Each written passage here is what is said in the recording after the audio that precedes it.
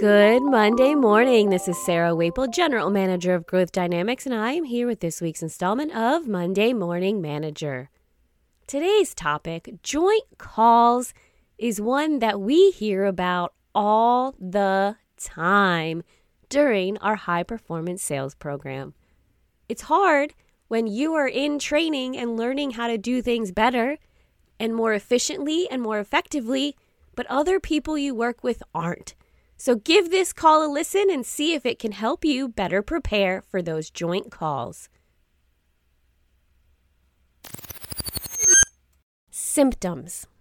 Marcy, her manager, and their product expert just finished a conference call with a hot prospect.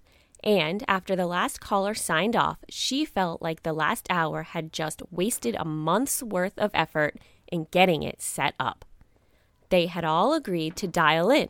So why was there so little interest, so few questions, and no action items at the end of the call? Why was there so little interaction between her team and the audience? Granted, she didn't have too much to say on the call, but the purpose was to show off their company and their offerings. Or was it? Now looking back, she wasn't so sure.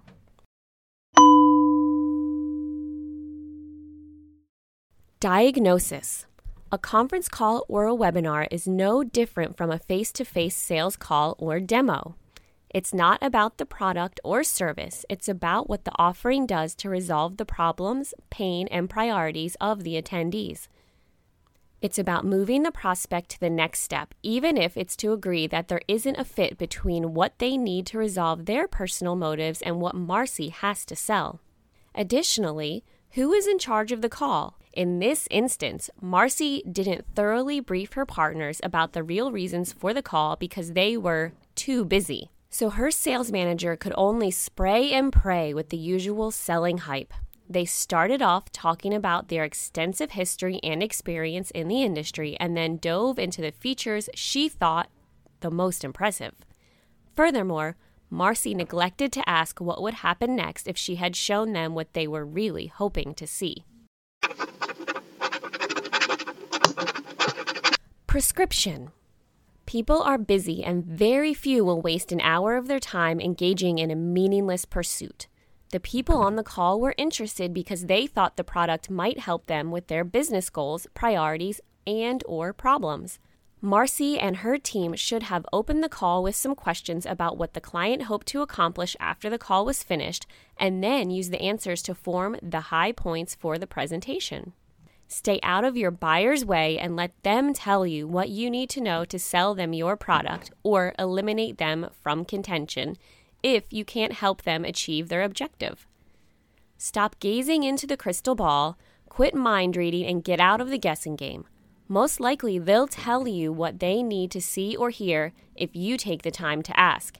And never enter a team prospecting call without the proper pre-planning. Critical thinking. As stated above, there wasn't much effort put into the pre-call planning for this team.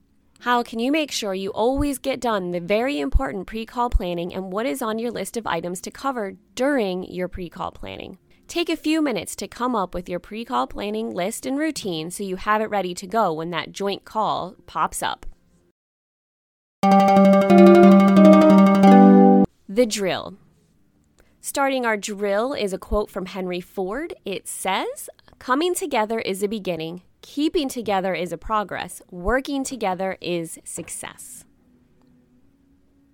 And now, your drill. You know how this goes. Last week, update us on the 3 things you were working on.